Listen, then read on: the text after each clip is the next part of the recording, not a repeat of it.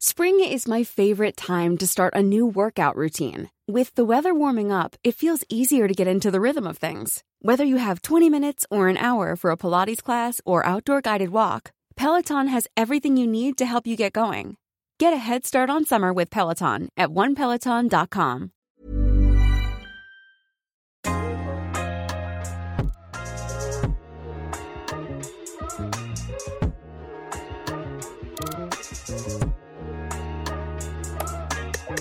I'm Patience Adamu.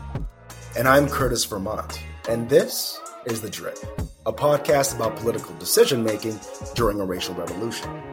Stay tuned as we analyze Canadian news and Black issues on a weekly basis. And if you like what you hear, if you think we've got the sauce, subscribe. On this week's episode, we discuss some of the top headlines from the week of April 25th, including Ontario's essential workers finally have paid sick leave, inadequate as it may be. The ongoing debate on the Ontario border. Hate crimes in Edmonton, Alberta. Anti-Blackness at a TD Bank location in Ottawa. India is drowning under COVID-19's third wave. Another $1.8 trillion comes from Moneybag Joe to serve American families. Jeez! And plenty more. To kick off our politics segment. So on April 19th, Doug Ford tearfully promised Ontarians we'd have the best sick leave program in North America after having to walk back his dumb decision to try carting our way out of the third wave. This, despite his own science table instead calling for the closures of non-essential businesses like warehouses and factories, where 25% of cases in the GTA stem from, coupled with monetary support, i.e. paid sick leave. Over a week later, and despite the Ontario government trying drastically to avoid it by instead calling on the federal government to enhance the federal benefit, and seeing major pushback in return, Labour Minister Monty McNaughton finally tabled legislation for paid sick leave. As of April 29th, Ontario essential workers now have access to, drumroll please, the perfectly adequate, definitely what the science table calls for, 3 days of paid sick leave. Note, that is not what the science table asked for. They asked for 10.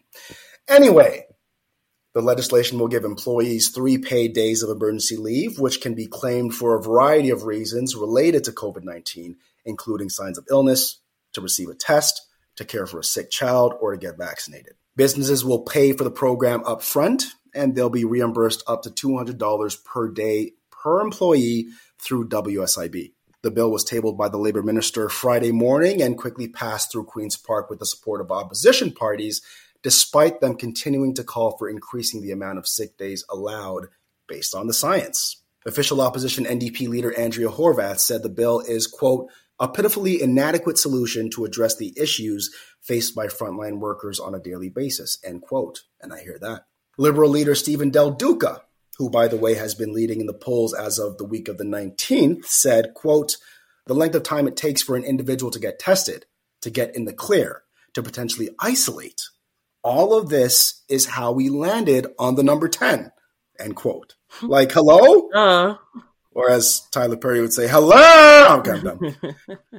Looks like yet another line is being drawn in the sand for the next election, this time around, for paid sick leave. Because I know the Ontario NDP is saying 10 paid sick days should be permanent, while the Ontario Liberals say they support paid sick leave being permanent as well, or past the pandemic, but they're open to a discussion about how long that should be, which of course is a signal to them being open to collaborating with businesses on the issue.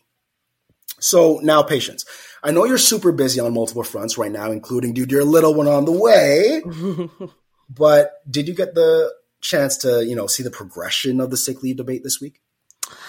I mean, other than the sheer disappointment of the 3 days, honestly, I didn't see very much. Please give me the details. I mean, it was really it was a circus to see it, because I would watch different interviews, whether it be on CP24 or TVO, and it would be whether it's the labor minister or Bethlyn Falvey, the finance minister. And these guys would go on these networks trying to point fingers at the federal program. I mean, they literally went from saying they'd have the best system in North America. Right. To saying, okay, no, there won't be a provincial plan. And instead calling for the federal program, like I just said. Yeah. And they wanted to expand that 4 weeks, or expand it to 4 weeks, and then double the amount that's being given to employees to $1,000 per week. Wow. With Ontario covering the top up. But that was a no-go for the feds. Yeah. They even voted against the NDP and Liberal bills. That's Ontario, by the way. Yes, I saw that. Yes. Right? Mm-hmm. As recently as the 26th, just last week, Michael Coteau introduced a bill in the legislature. Yep. All this flailing back and forth, all because they don't want their donor-friend businesses' costs to go up. It's astounding. Yeah. And Ontarians have had to pay the price. I was watching Reshmi Nair on CP24 interview Peter Bethlyn Falvey, the finance minister, and she had to point blank, straight up, ask him, listen, man. Okay, she didn't say listen, man, but the science table has now they've had to repeatedly come out every single time you've made an announcement now to essentially refute what you said or clarify what should have been announced by you. Why should anybody believe you when you say that, one, you're trying to implement the best program in North America, or that, two, the best program is the federal program, when you have responsibility over this jurisdiction? It's a perfect example of, this is politics, right? Like, this is not science. Like, the science table is giving you the science, and by the time you get to the mic, it's politics. It's crazy. Well, moving on to more news from Ontario, Doug Ford, the incognito premier, continues to try to place blame for the rise in COVID cases on the border, despite only 1% of cases being attributable to international travel in Ontario and 2% being responsible for cases across the country. We've been speaking about that on an ongoing basis. Apparently, many people haven't been hearing our episodes, though. So we thought we'd give a recap of the travel restrictions Canada has in place. They are among the most stringent in the world. For more than a year now, 95% of travel to Canada has been suspended. Anyone still crossing in from the U.S. is either, one, a permanent citizen or Canadian returning home, two, an essential worker, or three, an exception that isn't required to quarantine in a hotel like airplane travelers, because they've already had a PCR test done in addition to quarantining for 2 weeks in the U.S. There's also the fact that travelers have to have a negative PCR test issued within 72 hours. Further, travelers are then tested again upon arrival. They then have to undergo police enforceable quarantine. And finally, a third test is done on day 8 of their quarantine to ensure a negative result.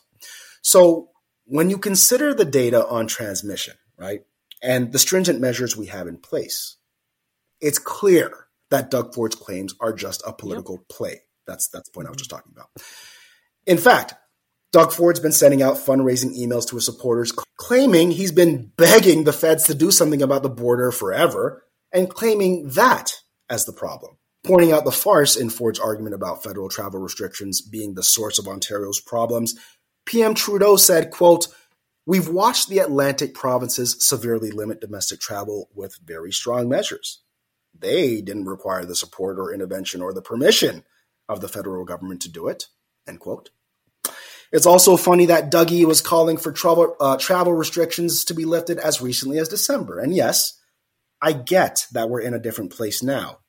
But the math ain't changed, my guy. I mean, look, Patience, have you had any conversations about travel restrictions with your friends or colleagues? So I have so many family friends and friends who have gone to Africa in the first quarter of this year and were slapped across the face with a $1,400 hotel bill, which everybody needs to pay. I think Trudeau made it very, very clear that when you enter back into this country, citizen or not, you're going to a hotel.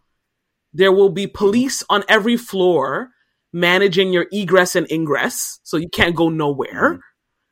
They give you 3 square meals a day like you're in prison, fam. Like,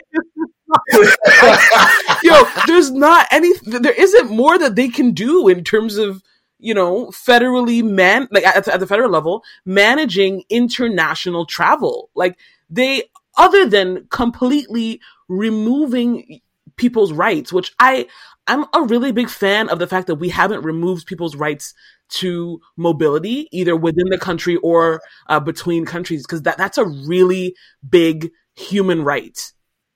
So right. I'm proud of that, and I think they're doing everything that they possibly can to discourage travel.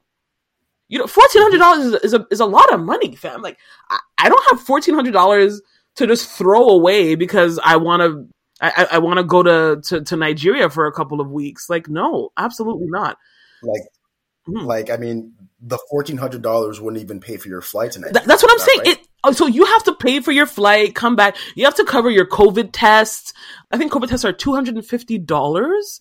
I know folks will correct me if I'm wrong, but COVID tests, when you're electing to do them voluntarily to leave the country, they're not free anymore. Or they weren't free for a while. Let me say they may be free again, but when you're getting the COVID test so that you can go to Nigeria to enjoy yourself, you're paying them. Like, this is not a joke. So there are so many additional costs, all of which are making travel difficult. So honestly, leave the man alone. Like, he's helping the hotel industry, if nothing else, Trudeau. And like, if people really have this amount of money to travel, they're going to do it. But travel restrictions are super, super tight. Oh, really, really important in terms of people being like, oh, well, if it was me traveling, I would just go home, whatever. The ticket or the fine for not going to the hotel that you've already prepaid for, by the way. So you have to prepay and show it to customs when you enter the country. The fine for not doing that is $7,500. So if you pay the $1,400 for the hotel, which you have to do to get into the country, and you go home, like you take an Uber home or you get a ride home, and you don't ever show up at a hotel, they're fining you $7,500. So I understand that completely, but I'm just trying to think back to a conversation. I don't remember who I had it with, but they were, I guess, erroneously at this point, saying like, for many people, they just pay the fine and say fuck the hotel, because and maybe they were wrong again, but they were saying that people effectively did have the choice. You didn't have to go to the hotel, but you pay the fine. Mm-hmm. But like, if you got the money, you got the money. Yeah, well, maybe. Yeah, if you can afford a $7,500 fine, good on you. I also think that there's probably been some movement. I think the fine maybe used to be $2,500, now is $7,500. Which again, either way, fam, you're not getting that from me. Right? I don't have it, so I ain't about that life. It's wild. I was on social media, as I am time to time, and or from time to time, and I was looking at the comment section of a Blog TO article talking about the paid sick days and the fact that Doug Ford is still trying to point fingers at travel, and it was maybe it's not alarming for us because we talk about this, including the fact that unfortunately about 49% of Canadians are effectively illiterate, but it was really crazy to see a whole bunch of people, young people in particular, who didn't understand the context that because only 1% of cases were coming from travel, but 25% were coming from warehouses and factories, that we should be focusing on the warehouses and factories. Doesn't mean that all of a sudden we're going to open up travel. Right. And I'm saying this directly in response to me making a comment saying, listen, the facts are pretty clear. This is the staff for warehouses. This is the staff for travel. Let's focus on where we need to focus on. How people can't grasp that. I mean, look, We need more education. Yeah, all the reasons, whatever. But it's alarming. It's really alarming. It's really alarming. People can't even grasp that the vaccine works in 99.97 percent of cases. Like, people can't even grasp. Like, people will focus so much on the 0.03%, of cases in which it won't be, in which it won't work. Which is like, this vaccine has better effectiveness than like most of our drugs. Like, people don't get it. Like, it's a shame. Yeah. But anyway, I thought I'd end this Ontario segment on some relatively good news. So we're actually doing all right when it comes to vaccines, y'all. As of Friday the 30th, 40% of the province has received at least one dose of the vaccine. So that's 5,139,984. Education workers will be able to book their vaccine appointments starting May 3rd. That's great. And on the weeks of May 10th and May 17th, millennials will be able to get our shots, baby. That's May 10th for those 40 plus and May 17th for those 30 plus. And finally, Gen Z will get their shots the week of May 2-4 weekend. Lucky them. In less savory news, there have been reports that more, quote, Canadian-born Ontarians are getting vaccinated than new Ontarians. And for example, on the day the data was collected, which was, I think, Thursday, 38% of long-term or Canadian-born residents have gotten the vaccine versus 28% of vaccine coverage among immigrant groups, 22% among refugees, and 12% among new OHIP registrants. It's pretty problematic, no doubt. But I also know that the province late last week said they'd follow the Science Table's advice to send 50% of doses to all 114 hotspots by between the first and second weeks of May. And before that announcement, only 25% of vaccines were being sent to the hotspots. So we should see some change pretty soon. Mm-hmm. So are you ready to take your shot? How are you feeling about this whole kind of, move to herd immunity or whatever we're calling it? I'm 100% ready to take my shot. Tamika literally just left a few minutes ago to get hers. Oh. I'll be able to get mine since I'm not in a hotspot as of May 15th, but I still have a Scarborough health card. Wow. Do what you need to do, man. Do what you need to do. I mean, honestly, Tamika and I were joking. Like, I don't need to jump the queue. I ain't seen nobody. Like, I mean, fair. Not necessary, but if I wanted to, I could. Vaccine hesitancy continues to be a thing, though, eh? It is. It is. Like, lots of people really not feeling it, but yeah. I think that there's a few things, right? I think that when people see people they know and trust get it, it'll change their minds, if not fully, at least partially. Yeah. I think that when they see that,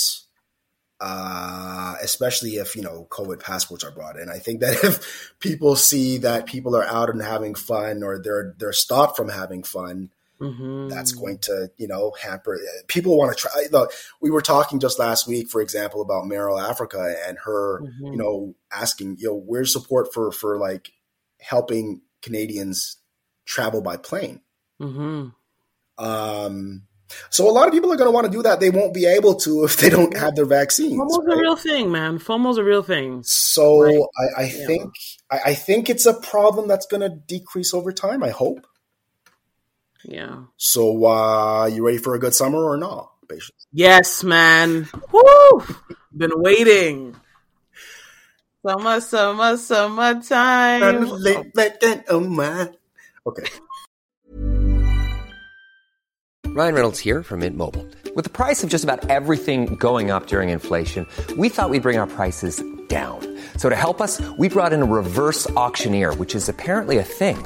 Mint Mobile Unlimited Premium Wireless. How to get 30, 30, bit to get 30, bit to get 20, 20, 20, bit to get 20, 20, bit to get 15, 15, 15, 15, just $15 a month? Sold! Give it a try at mintmobile.com/switch. $45 up front for 3 months plus taxes and fees. Promo rate for new customers for limited time. Unlimited more than 40 gigabytes per month. Slows full terms at mintmobile.com.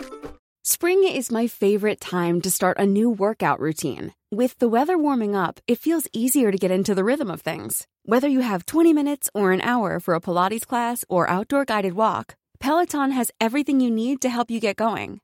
Get a head start on summer with Peloton at onepeloton.com.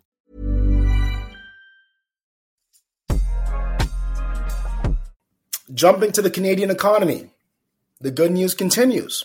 According to StatsCan, Canada's GDP rose 0.4% in February, and a preliminary estimate shows a 0.9% gain in March, meaning we've experienced the 11th consecutive month of GDP gains after huge losses at the beginning of the pandemic. If that estimate ends up being fact, the economy grew 6.5% in the first quarter, bringing GDP to within 1.3% of its pre-pandemic levels. Not bad. So what caused the growth? Interestingly enough, Friday's report showed a bounce back in troubled industries. Service-producing industries grew by 0.6% in February, paced by a 4.5% jump in retail, as many provinces eased restrictions on stores. There was also accommodation and food services growth of 3.5%. As we know, real estate is carrying the economy, and all the hot transactions have positive consequences for that ecosystem. For example, the legal services industry, which sees a ton of its activity from property transactions, grew by 1.6% in February. Output by real estate agents and brokers climbed 3.4% to a record high. The construction industry rose 2%, and residential building construction was up 4.7%. At the same time, not all was good. That doesn't sound weird. At the same time, it wasn't all good. 6 out of 20 industrial sectors fell in February. Goods-producing industries shrank 0.2%. Mining, oil, and gas extraction fell for the first time in 6 months because of lower demand from lockdowns in India and Brazil. And manufacturing dropped by 0.9% in February, although it's expected to jump 3.5% for March. Despite those setbacks, our economy's overall success puts us in rare company, as our streak of growth is only matched by the US and Australia, while the UK, Japan, and the EU have been less consistent. As Scotiabank Capital Markets head economist Derek Holt pointed out to investors, quote, Canada's economy remains among the most resilient major economies in the world in face of recurring COVID-19 risks. The start of the second quarter will likely be a setback due to the third wave of restrictions. But again, Canada has been resilient and posted economic growth throughout the rolling restrictions and easings, end quote. We can thank a whole lot of government assistance for that. This is great news. I was terrified that globally we were slipping behind, other G7 countries. I don't think I've ever really maybe looked into how their economies are managing the pandemic, but I know that on the surface, it does look like Canada's kind of had a rougher time. Like, I feel like we've been locked down for longer, and being locked down means, less retail, less spending, less stuff. So seeing that we've been really consistent for, sorry, did you say 6 months? No, almost a year now, 11 months. Almost a year, yeah. If we've been consistent for almost a year now, that is really, really great news. I was really, weren't you a little bit worried about where we were measuring up and in comparison to other large economies like ours? Honestly, I wasn't, but you weren't, hey? No, I mean, it's fair. If you probably just have more insight and more knowledge than I do. I thought the pandemic was going to ruin our economy, not because of the pandemic itself, but because of the way that we were managing it at the Ontario level, because Ontario is kind of driving a lot of our economy. Mm-hmm, mm-hmm. No, I hear you. I guess it's for me, I had been following the data and known that, despite the lockdown, just as this, this particular story was pointing out, the economy has remained resilient. So it wasn't really a question of how we were performing. I think it was, for me, the realization, not even the realization, because I know this stuff, but it is, I appreciate seeing progressive policy in action and seeing the fruits of its labor. And effectively, that's what we're envisioning, what we're seeing right now. Part of the problem for, I could speak definitively on this in different countries. I try to be more circumspect when it comes to Canada, only because we don't have as much data as we should to support these kinds of measures in our country. But what I do know based on other jurisdictions is that when you give, and you know this, and anybody who studies policy and the economy and who's generally centrist or progressive knows that if you give money to people, to working class and middle class people, they spend and they grow the economy. Absolutely. Yeah. That's exactly what is happening here. And it is going to continue to happen. And guess what? Yeah. We've also talked about this repeatedly. Inflation has not gone up. Yeah. It's projected to remain under control. Yeah. So I just wanted to put that into perspective. Supporting your population is good policy. Moving on to black news this week. So this week, TD Bank apologizes after a Black Ottawa resident details racist treatment at one of their branches. Keshna Spalding says employees at a TD Bank location in Orleans have questioned his checks or put the amounts on hold for absolutely no reason. Despite having been a TD customer for more than 20 years, Spalding never had an issue until he moved to this new neighborhood of Orleans. At this location, he said they've questioned every single check that he comes to the bank with. Wonder why. It gets worse. Spalding even said that employees would often huddle over printouts of his account history. As expected, Spalding says that he's lost sleep over the treatment that he's received at the bank. He says, quote, "It's played in my head for months and months and months, to the point where when clients are giving me a check, the butterflies are coming in my belly because I know there's going to be an experience," end quote. Now, I know, and Curtis knows, this happens to BIPOC folks all of the time. Yeah. But what happens next is really important for us all to learn from. Spalding filed a formal complaint with the company and has received what Carla Hindman, TD's manager of corporate and public affairs, described to CBC as an unreserved public apology.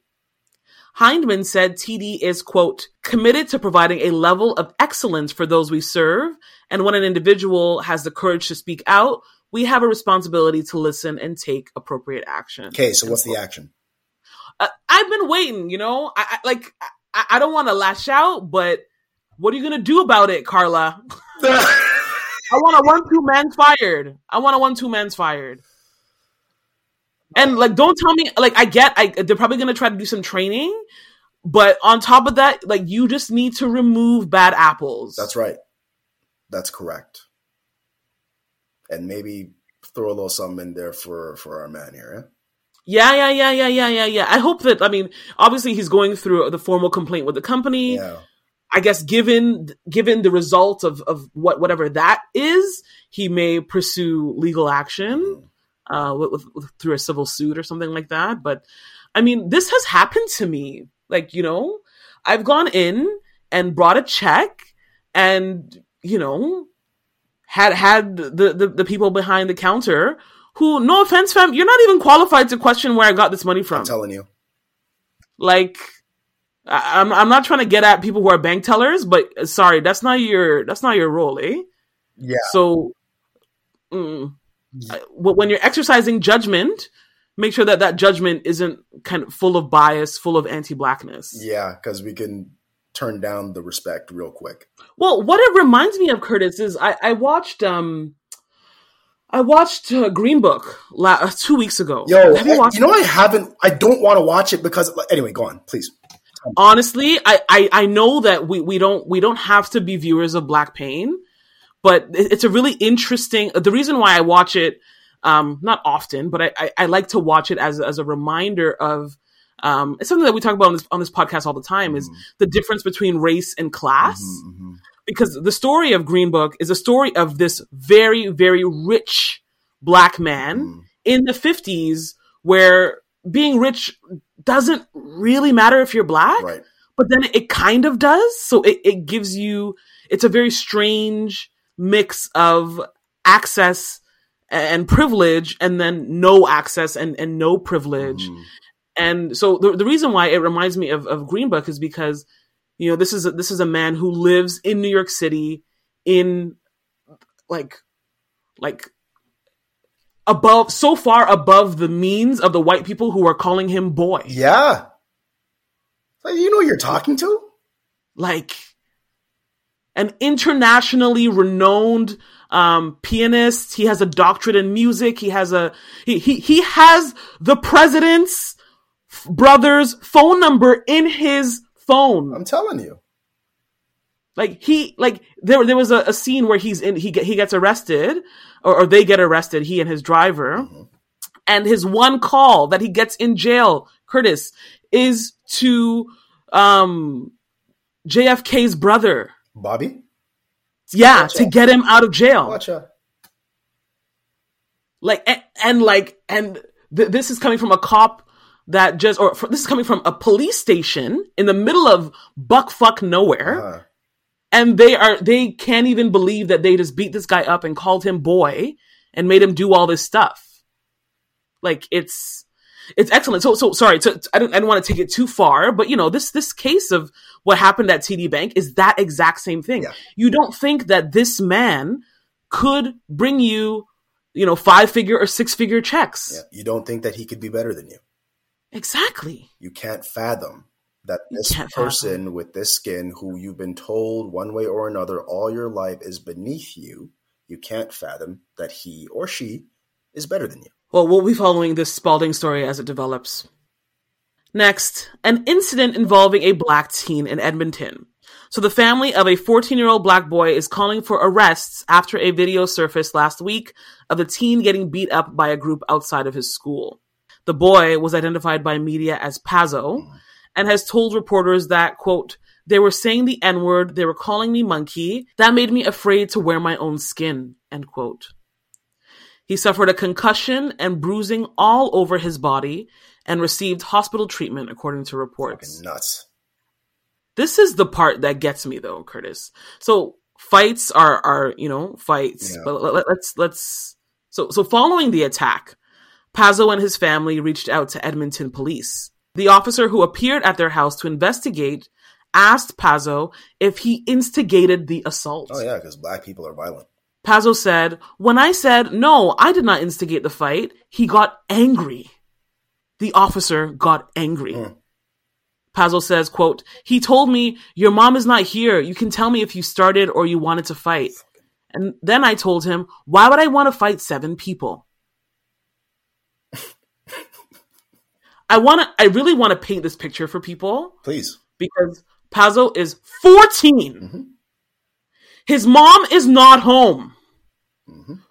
Why are you talking to this child without, his mom present? Maybe there was another adult present, but his mom is not present, and you're trying to deceive him. Yes. And say, your mom is not here. You can tell me if you wanted to. Like, what? Trying to coax him into telling a story that will save the white children. You. And prove that racism isn't real. Honestly. Andrew Parker, co-founder of the Black Teachers Association of Alberta, told CBC News that the assault has to be called what it is. After hearing that the family wanted to pursue justice for the incident, Parker said that the association and the Black community in Edmonton mobilized to ensure the family received answers. Parker says, quote, "We want this to be called what it is. This is a jumping of a black boy based on his race. We're hoping that people in law enforcement, as well as in education, will address this effectively. If they do not address this effectively, the community is ready to mobilize and to move forward with our own plan of action," end quote. Parker said this incident is an opportunity for Edmonton police to set the standard for law enforcement for how to deal with racial incidents like this. For his part, Parker would like to see anti-racism education that is age-appropriate added to all levels of the education system. Parker continues, quote, "To be a black man who was once a black boy who experienced similar situations, who had friends who experienced similar situations in a time where there was no social media, there were no cameras. So some of these things that happened were just swept under the rug. Mm-hmm. Now is the time to call for justice," end quote. The family is seeking criminal charges against the assailants. Pazzo's mom, Julianne, told reporters, "I need justice," adding that she wants a full investigation. For Pazzo, justice is them getting charged and not doing this to anyone else. Thoughts? I mean, I think we already gave our thoughts on this, but any further thoughts on this, Curtis? Yeah, thankfully, Pazzo's community and many others across Canada, if not North America, are stepping up to support him in this time. There is a GoFundMe for Pazzo, and it's raised $41,245 out of its $75,000 goal. And this has only been in place for 5 days. So I'm sure he's going to meet that goal. And, Pazzo and his family deserve every dollar of it. So if you can support, please do. And the link will be in our show feed. Hey, everyone.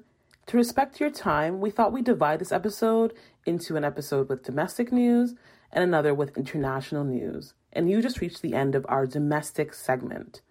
The rest of episode 57 with world news is coming right up.